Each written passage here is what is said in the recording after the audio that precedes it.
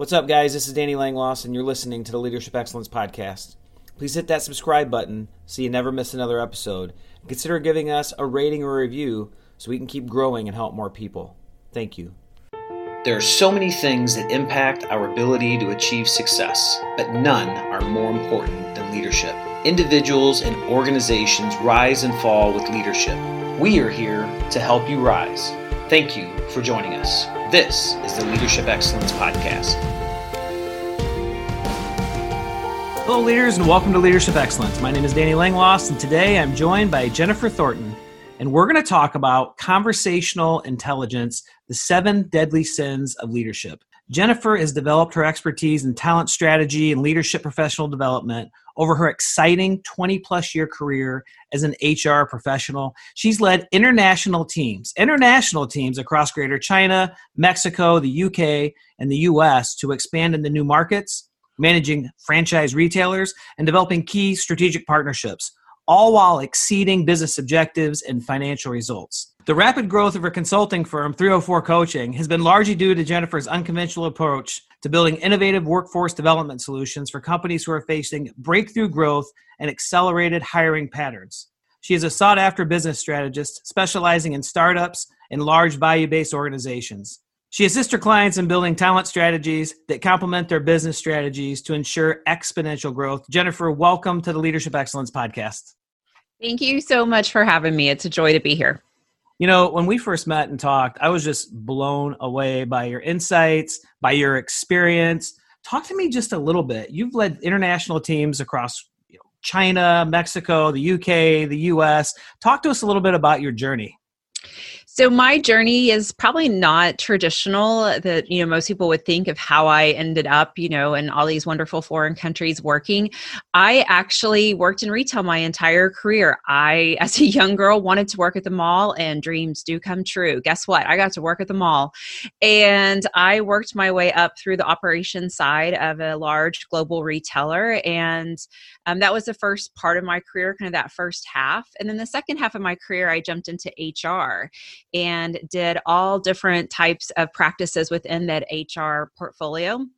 And then one day I get this call out of nowhere, and it's my chief HR officer. And he says, "Hey, you want to go to Hong Kong for a while?" I'm like, "Why?" "We're not real sure. We're going to buy back our stores there, and we don't really know what we're getting into, and we don't know what's going to happen. So can you just go over there and figure it out?" I was like, "Sure." And so off I went. Always say yes. You never know what is on the other side of that. And that started an incredible third career of mine, and that was international HR. And so I assisted our organization in opening stores in Hong Kong, Greater China, Mexico, London. I then, put our HR groups in those markets and then continued to manage them once we were up and running. And so that was, most of my adult life. And then a few years ago, I kind of woke up and thought, you know what, it's time to try something new. It's been an incredible ride. And I always had a passion for talent strategies because I know businesses succeed and fail on talent. And so I came up with the concept with 304 Coaching, which is what I do today as the CEO and founder. And we help organizations with talent strategy so that their business is successful. Wow. Incredible. What a journey. How exciting. It's a lot of fun. I've been to Mexico on vacation at like Cancun or like Cabo once. I don't even do that very often, but here you are over in the UK and China doing things in Hong Kong. The experiences you've had, and it makes sense because when we talk, like I said, I was just so blown away by you.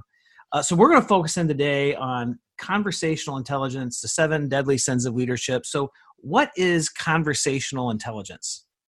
So conversation intelligence is a practice, and it really helps leaders start to tell the truth.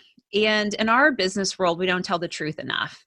And when we do tell the truth, we do it out of fear. So it doesn't come out quite so great. And so conversation intelligence helps us understand the neuroscience of the mind and how our chemical reactions start to fire off when we're engaging in conversations with people in the workplace. And I studied under an amazing woman, Judith Glacier, and she spent 40 years studying the neuroscience of the mind in the workplace and how it impacted business results. And, with conversation intelligence, we teach executives how to create psychological safety in the workplace by still telling the truth. This isn't about squishy feely, making sure everyone, sings kumbaya. This is about being honest. This is about doing it in a way that creates trust and really learning how to work with the mind versus against it. Because a lot of the ways we were taught to lead actually creates fear in people. And, changing the way we talk and changing the way we ask questions, all of that gets better business results, but when we do it right, it also creates trust and safety within our teams. Wow. Yeah, I tell you, psychological safety, it's such a big concept. You're seeing so much more on it these days. We've created a framework called Employee Engagement 10X, the 7 pillars of ownership. And pillar 1 is psychological safety. And if people don't feel safe, if they don't feel comfortable, if they don't, if they're worried that people are going to be judging them or shaming them, or if there's fear, they're going to stay in that little box, in that small cage, and they're never going to really get out, spread their wings, and bring everything it is they have to bring to the organization. They're definitely not going to become an owner, somebody who's a purpose-driven person that is doing things that's important to them, where they're always trying to make things at least 1% better every day. Awesome. That sounds great. So let's talk about this addiction to being right and how it negatively influences relationships and results. So what's interesting, when you start to study the neuroscience of the mind and how the chemicals start to respond and react, one thing that we know through research is we can get addicted to being right. And so when we're right and we make a great decision or we do something and our boss says, great job, it feels good, right? And who doesn't want to feel good? You get a fantastic little dopamine hit. But what we know about addiction is it is a dopamine hit. And so if you're addicted to sugar or alcohol or any addiction, shopping, one of my favorite dopamine hits, a little retail shopping or retail therapy. My wife's as well. It's a great one. And you get this dopamine hit. And we know that with addictions, the more you get that dopamine hit, the more you need of it to get that same level of high. Being right is the exact same thing. In fact, if you, attach all the little neuro things to someone's brain and you looked at the screen and you gave someone who is addicted to sugar or, alcohol or being right, and you gave them their drug of choice, their brain fires off in the exact same way. You wouldn't be able to tell what addiction they have. The brain fires off the same way.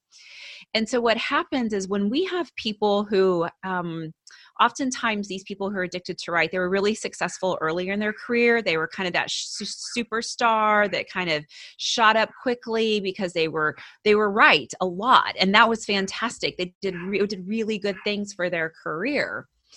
But over time, they got addicted to that. And, that doesn't look great in today's world, when you're trying to manage and you're addicted to your own views and your team's not able to tell you the truth. Wow. Yeah, 100%. It is funny how when you come into an organization, I think about when I came into the police department here in Dixon, and you look at the sergeant, the supervisor, and early on, before you really understand what leadership is or what it's about, it's like, one day I'll be in that position and I'll get to tell people what to do. And one day everybody will just listen to what it is I have to say. And boy, is it not like that at all. Not at all. And I could see how this pattern, this addicted to being right, this, you want that feedback and the way that feels and that dopamine hit. But really when you become a leader, everything shifts, that mindset, everything shifts from me to we. It's all about service and sacrifice and many times being misunderstood and maybe taking shots that don't belong to come your way, but people don't have all the information. So people, it would seem to me like the people addicted to being right are going to be very me focused and are going to be based in a lot of power in control. So is this idea and concept what's really tied in to the 7 deadly sins of leadership? Yeah, absolutely. So, I think we all, if you're listening, you probably kind of imagine that person that you worked with really early in your career, and they were collaborative and really open-minded, and they were amazing, and you loved working with them. And then over time, you're like, I don't even recognize this person anymore. And they will fight over the color of a crayon. And that's really kind of, when you start to know there's some issues when, someone will just go to the ground and fight over just because they want to be right, even in their gut when they know they're not right. And what happens is, it starts to change how they interact with people. And so, the fun kind of play on the 7 deadly sins, you think about pride. And when you are addicted to being right, you're so prideful of your own ideas that, right or wrong, you'll sink that ship because your ideas are right. And, when someone comes to you and you're like, and says, hey, I think that might not be the best direction, or here's what our customers are saying, and I think that we've missed something here. Let's look at this again. And they're like, nope. And they're so prideful of their own ideas that they can't see the truth. Yeah, that's a really tough thing. And you just don't want to work for somebody like that.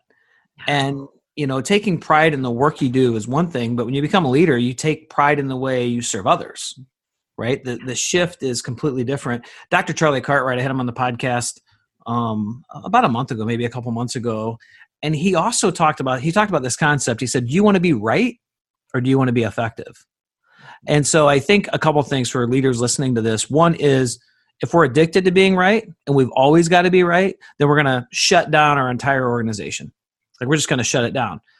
However, when you actually are right and maybe you aren't addicted to being right, you've also got to ask that question, would I rather be right or would I rather be effective?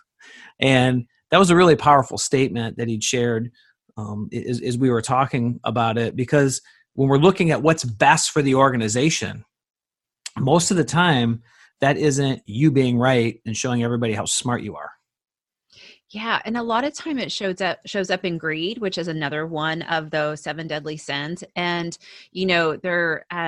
that greed is like, I need more and more. Maybe that's more money, more accolades, more of whatever. And oftentimes when people are really deep in that addiction to being right, they will make some financial decisions that aren't great, but it protects their addiction.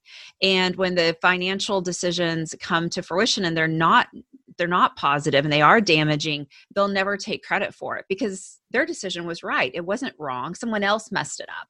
Someone else made a bad decision. And they get very greedy, oftentimes around just that financial decision. And they maybe sometimes make really bold and risky decisions, but when it goes south, because they're so addicted to their own views, it's never their problem. Always someone else on their team. And I've seen leaders who are truly addicted to being right make some really, risky financial decisions. And when they don't go their way, all of a sudden it's like some random person in finance's problem. They did something wrong, or they didn't negotiate the right contract, or they didn't get the vendor pricing. And I'm like, no, this is a bigger decision than a vendor pricing. But they will find a way to make sure that they were right and everyone else was wrong. Yeah, one of the things that really intrigues me about this conversation is that a lot of times we talk about what are the right ways to do things, right? What does great leadership look like? And sometimes when we see those things, they're hard to replicate. How do they do that?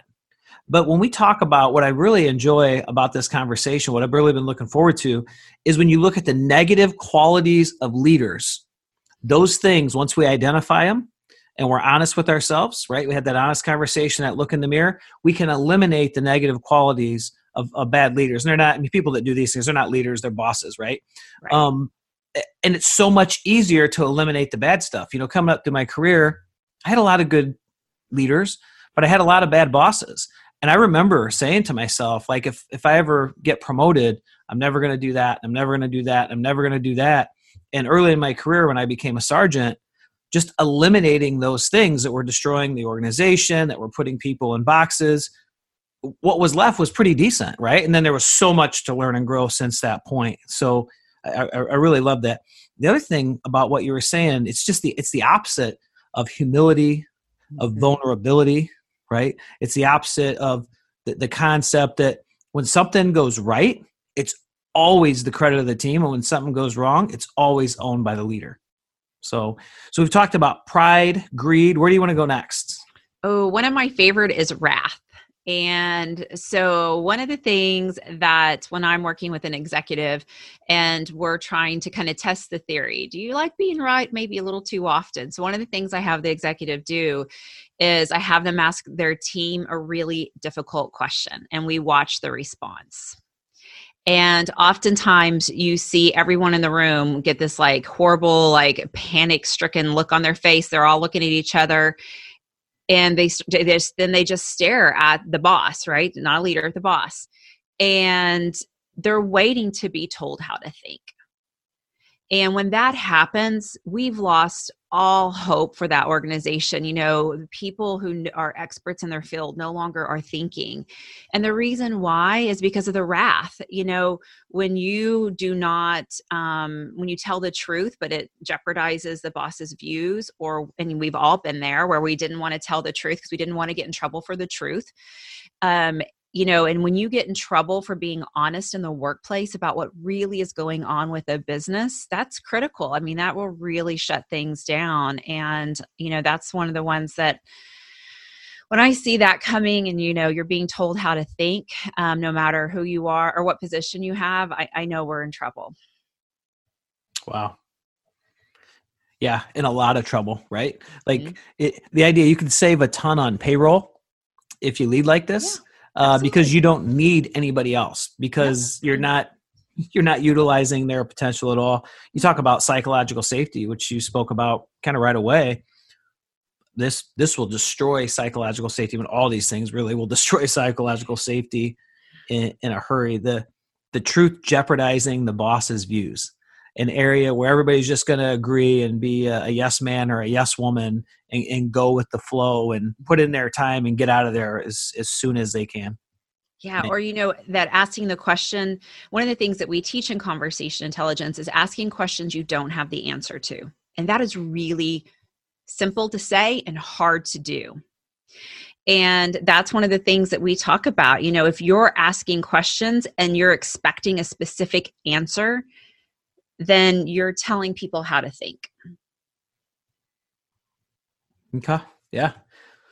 There's so much power in asking questions. It's listening and asking questions are two of our most powerful communication tools. Because when we ask people questions, like we genuinely want their feedback and input, we say to them, I trust you. I respect you.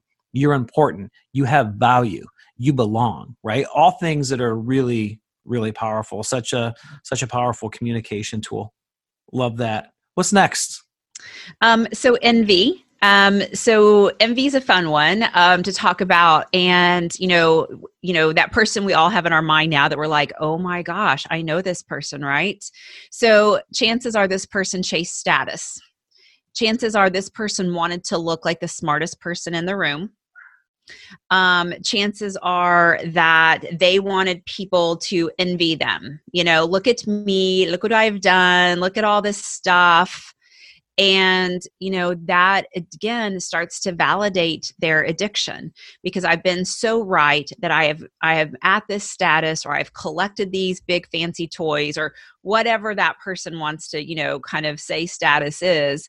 And they want people to envy them and, you know, kind of, you know, validate their addiction to being right. So this one has to do about wanting people to envy them, not being envious of other people. Yes. So it's kind of the flip side of how you typically think about it, but they definitely usually chase status. Wow. Yeah, that's so dangerous.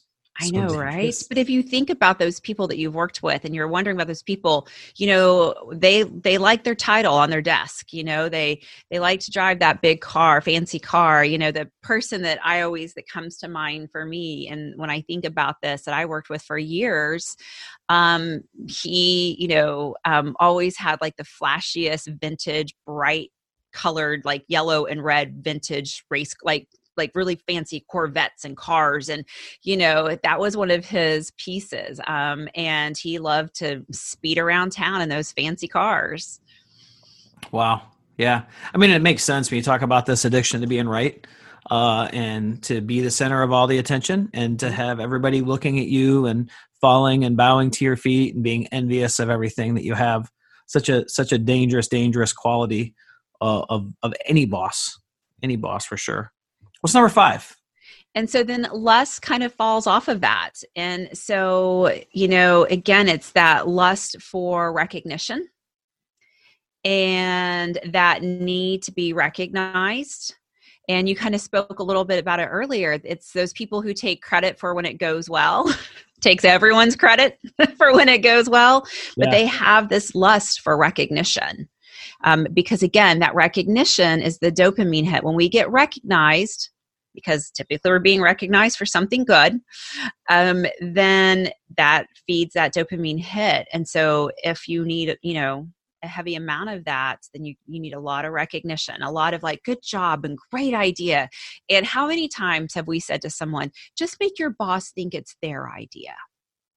And you can get it through, right? Well, you're basically kind of feeding into this whole concept. You're taking it, and instead of, you know, having an upfront conversation, you're being kind of passive aggressive about it.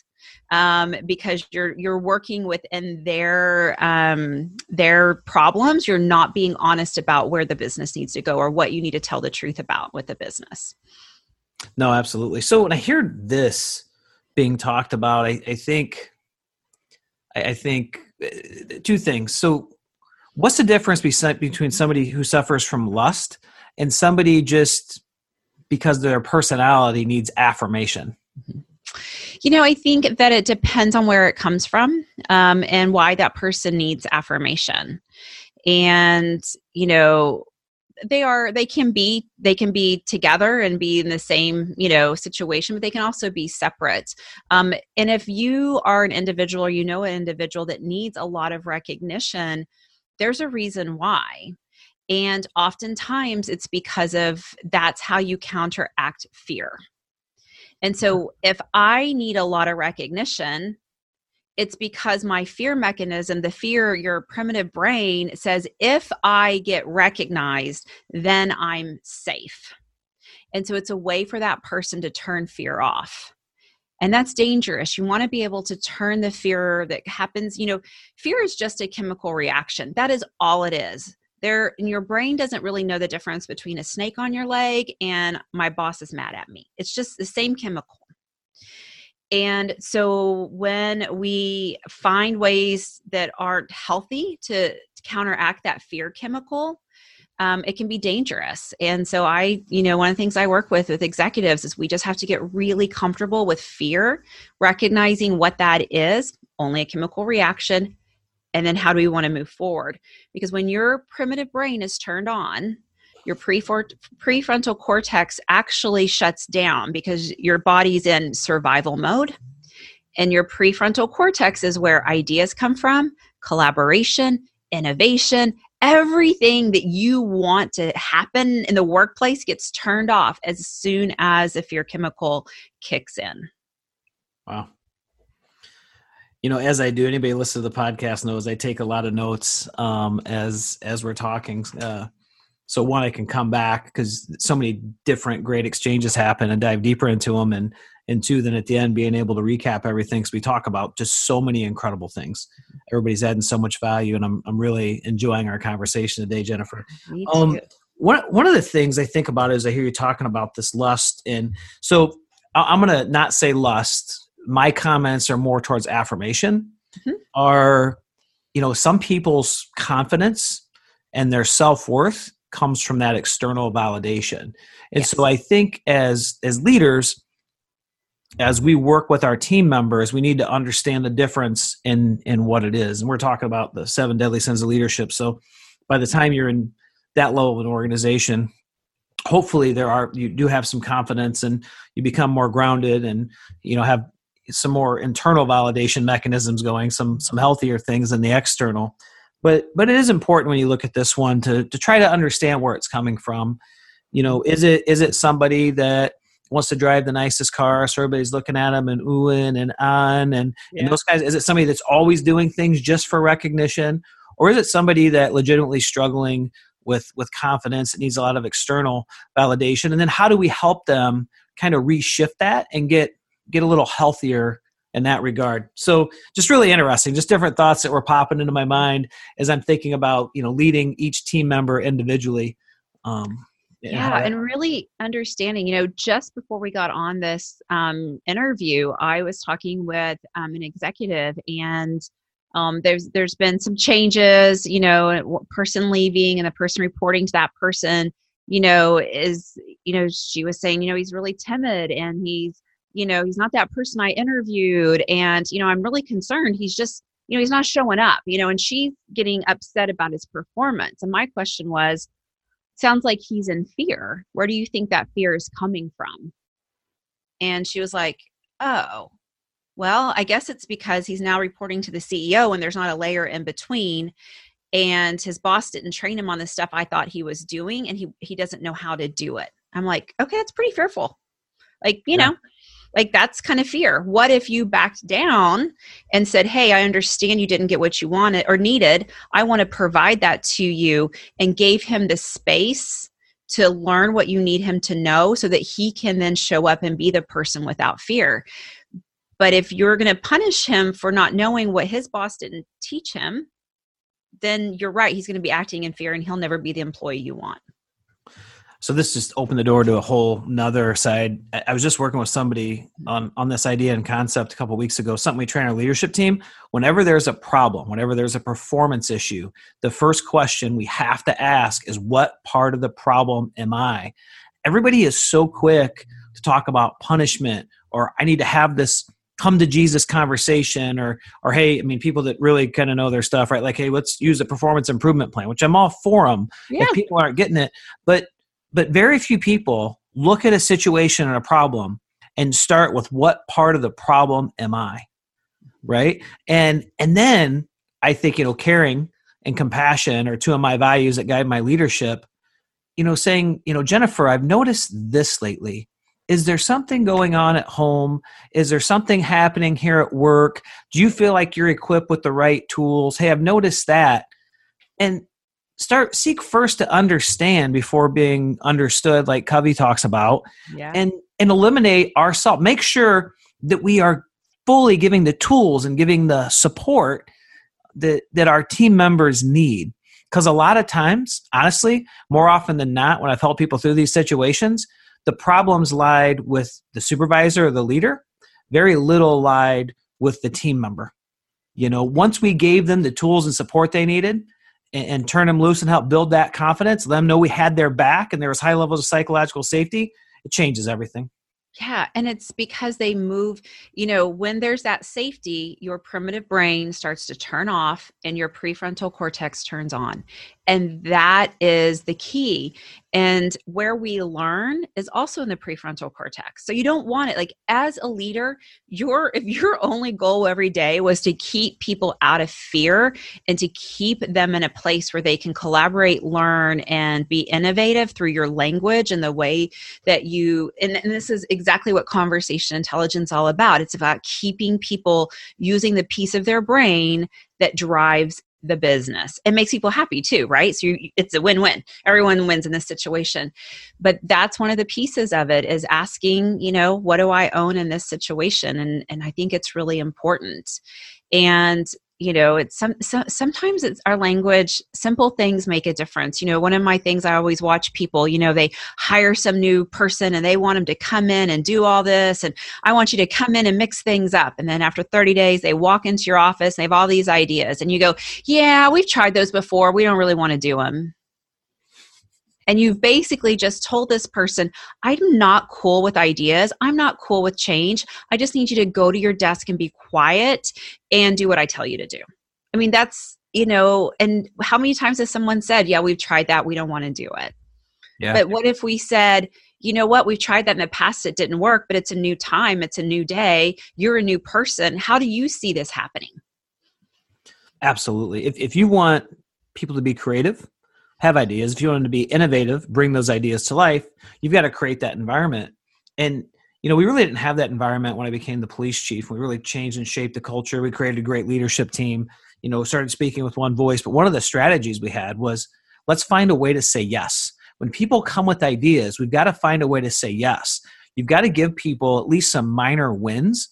And even if it isn't a full yes, like how can we do a partial yes? Or how can they work through it with us with that idea and spend that extra time? So if there's a no, they're the one that says, you know what, maybe this isn't as good idea as I thought, and they come to the no. I mean, that's how you create inclusive environments full of creativity, innovation, people, ownership, and so no, love this conversation and kind of where it's kind of gone to, because there's so many different incredible strategies that are coming from it. Yeah. And if someone comes to you with a really crazy idea, all you have to say is, you know what, that's pretty out there and I don't see it, but sell me on it. Yeah. And as they sell you on it, they can either show up and go, you know what, this might be a little crazy, or you may learn something new. They may change your mind. And opening up and being honest and saying, I don't see it, but I'm open to you changing my mind. Sell me on it. That's when you start to learn. And that's when people learn how to really think through their concepts and think through their ideas, because they know they're going to have a plan and explain them to you. They just can't come in with, some crazy idea. But, how fun is it to have someone change your mind and open up that conversation, and just good stuff comes out of it. And at the end of the day, as long as we don't just say no, right, and keep shutting people down, the fact that somebody was heard, their voice was heard, their idea was heard, that means so much. That means so much to them, because it says you care about them, you respect them, you trust them, they belong. They're an important part of the team. You took that time. I think as leaders, we don't understand, and I struggled with this for a while because I'm just doing my thing as a leader, right? I didn't become the police chief or now the city manager to be in charge. And so I don't ever look at myself as the police chief or the city manager, and I never took a step back until it was kind of pointed out to me like, hey, when somebody from the street comes in, one of the officers or one of the line workers within Public Works, and you spend that 10 minutes of time with them and you truly care, like they're not used to that. And I know you don't understand that, Danny, because you don't look at yourself that way, but this is how it is. And so keep doing that. And it is, as the leaders, I think the very best leaders don't see themselves like that. So we got to point that thing out, because it just means so much. It means the world. And every time you have a exchange with someone on your team, their brain and yours are imprinting experiences. And your brain's only job, it's got one job: keep you safe, keep you alive. That's all it does. So it's collecting knowledge and evidence of how you need to interact with someone to stay safe. And so if you have someone come to you, nope, and you tell them no, and the next time they come to you and you tell them no again, and the third time you come to them and you tell them no, their imprint is, this person doesn't ever say yes, I give up. Yeah. Because your history. And so, when we get within about 10 feet of someone, our subconscious starts firing off chemicals like, is this a safe person? Is this not a safe person? Is this person going to threaten my, judge me? Like, all of that history, whether we know it or not, we don't know. I mean, it's that subconscious, our brain's firing off. So we have to think about, how have we imprinted a relationship with the people around us, because they are responding to us because of how we responded to them and how we created that imprint.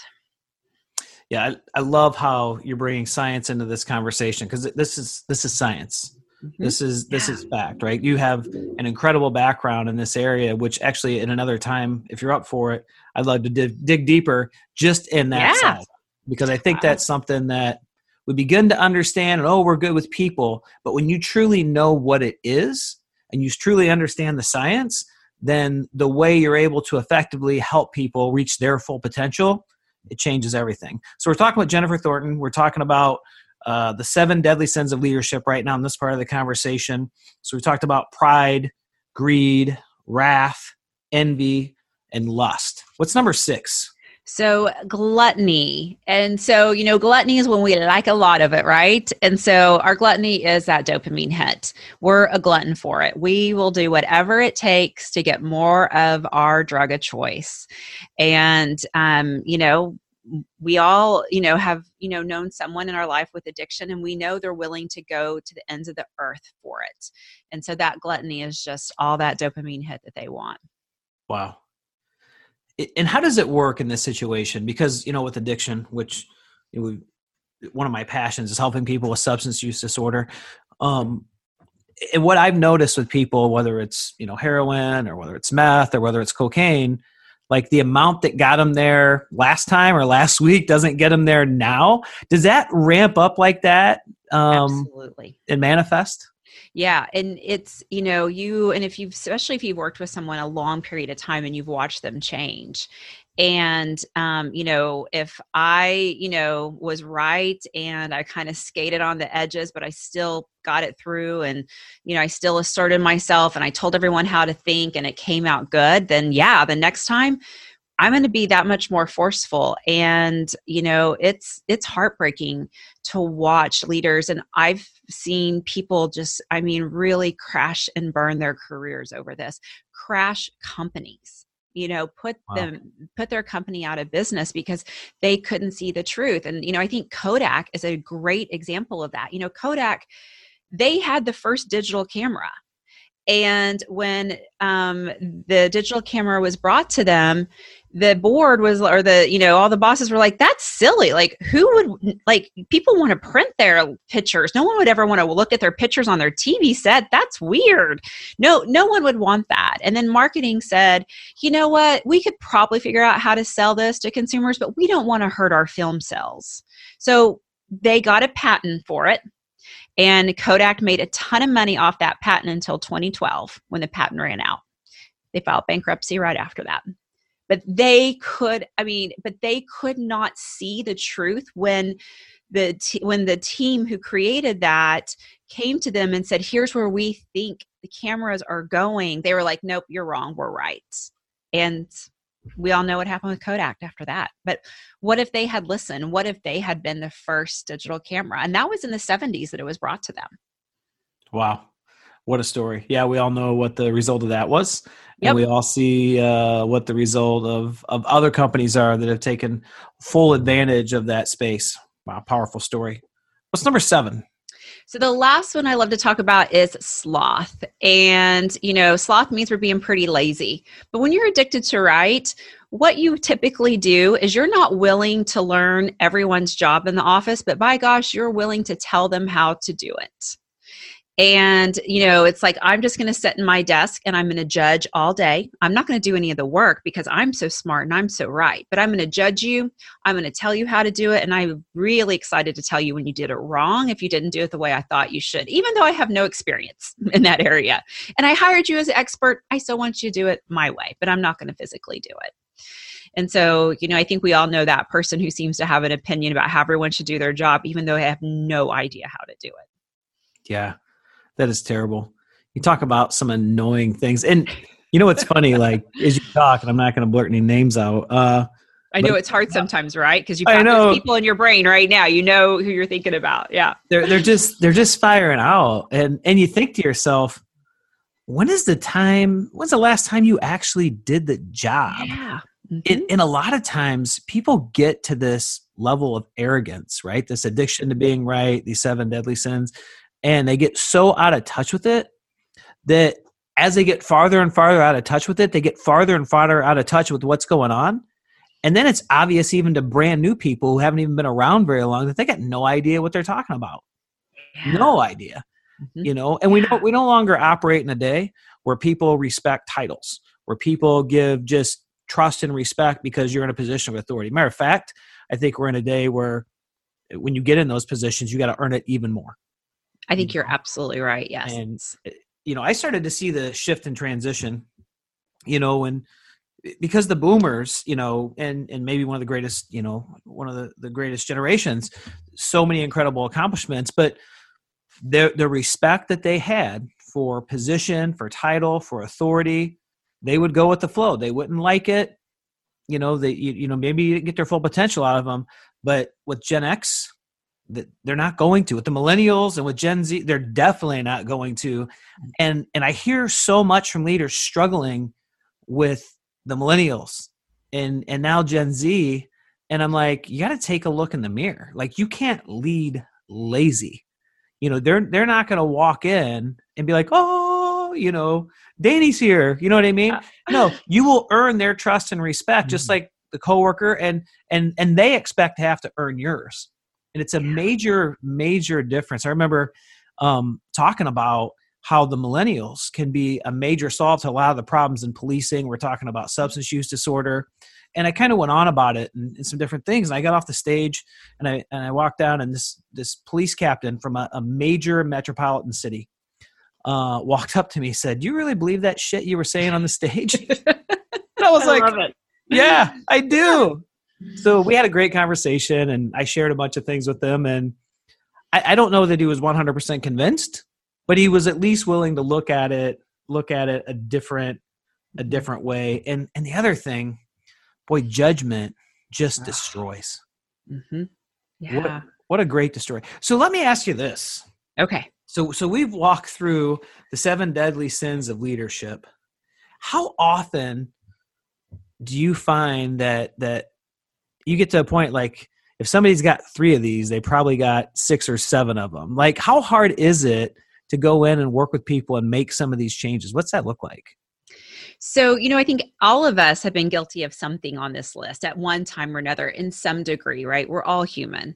But then when I work with people who really, truly are knee deep in this, it is damaging their organization, damaging their relationships, and I'm brought in to work with them, they're usually not real excited, to be honest, because they're right. So why would they need any help? Oftentimes, I find, though, that these individuals, as every addiction, they hit bottom. And that's either a financial crisis, a relationship crisis, like there's a crisis, and they're done. And they recognize that how they're leading and what they're doing, they may not have this language and understand what's going on. They may not understand this addiction. They just know that they're angry, and they're mad at everyone, and they think everyone's stupid, and they hate everyone. Like, they just know all of these feelings.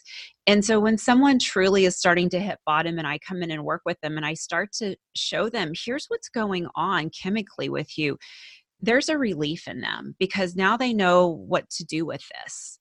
And they start to be able to take it apart and start to, repair the relationships and change who they are. And if you have these tendencies at work, let's face it, you probably act this way at home. Yeah. And if we can, I always say leadership doesn't end at the door. When someone leaves to go home to their family, how you made them feel that day impacts their relationships at dinner. Then, if dad's a lot of fun at home at dinner, then the son's going to be like more excited to do the homework and do this and that. But man, if your dad or mom comes home and they're beaten and they're just like tired and they hated their day, you're going to feel bad. Like, we impact communities through leadership, and it just doesn't stop at the door. And, we have to think about how we impact society. I mean, this is a whole nother podcast conversation. You talk about the great responsibility of leadership and our impact on people's lives, and the research out there about if you got a bad boss that displays these things we're talking about, the significant increase in health-related problems, the quality of life issues, divorces, their own substance use problems. Yeah. Like we are setting the tone for the quality of life and the life experience, not of just our team member, but of everybody close to them. And that's an incredible responsibility that I don't think that I know many leaders don't even look at. I mean, now we're starting to talk a lot about this concept of leading the whole person, right? And when you understand that concept, and it's a whole nother podcast again, you really start to get that impact. Because you just don't walk out the door and all that falls off your back. No more than when you're having issues in your marriage or financial troubles or something went wrong with your kid. No more than can you just walk into the door of your organization and act like that hasn't happened. Yeah. And so there's wow, powerful. How about we start wrapping it up on this question? And then if there's anything else that I didn't get to or that you wanted to get out, you just throw it out there, because I've been taking a ton of notes, learning so much. Jennifer, thank you so much. I really appreciate that. What's a common power play that keeps teams from realizing their business goals? Oh, so one of the things that I find, and it's all fear-based. And so it's interesting, I think early in our career, we think we're going to become an executive. I'm going to be the EVP, or I'm going to be the chief this or that, and I'm going to just wake up every day and I'm never going to worry about my job or whatever. I find that the fear level in executives is typically higher. The stakes are higher, the risks are higher, you have to play at a different level. And one of the things that I think is really dangerous is that because we're in fear and we start to protect ourselves and we protect our team, right? Because our team's results are our results at that level.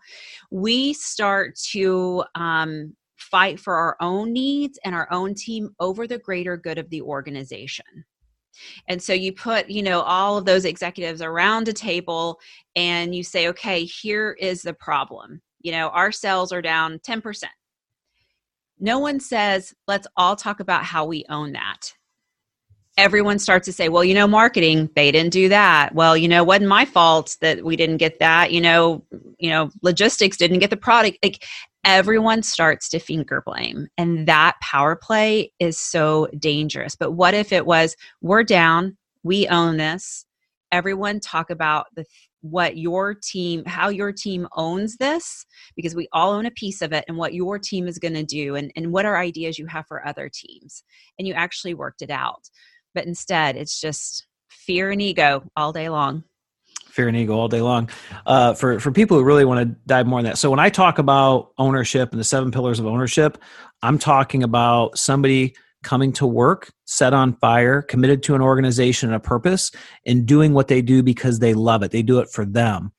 This kind of ownership is an accountability type of ownership. So I just want to make the distinction for the listeners. If you want to dive more into that, most of you probably heard about it, but Jocko Willink and one of his Navy SEAL partners wrote Extreme Ownership, an incredible, incredible book that's all about this last part of the conversation. So if you haven't already checked that out, check it out. I know Walmart corporate bought the book and gave it to all their vice presidents and all their building managers and issued it as mandatory reading. Like, that's how good this thing is. I don't know if you have a chance to check it out yet. Anything else? Any call to action? Any final thoughts as we begin to move on our way out of this? Yeah. So I think the call to action is, when you walk into your place of employment, the next time after you've listened to the show, what I want you to do is I want you to start watching your people's responses and start to play with your language, start to play with questions, start to ask questions you truly do not know the answer to. And just see how things start to change for you. Start to see the creative ideas that come out.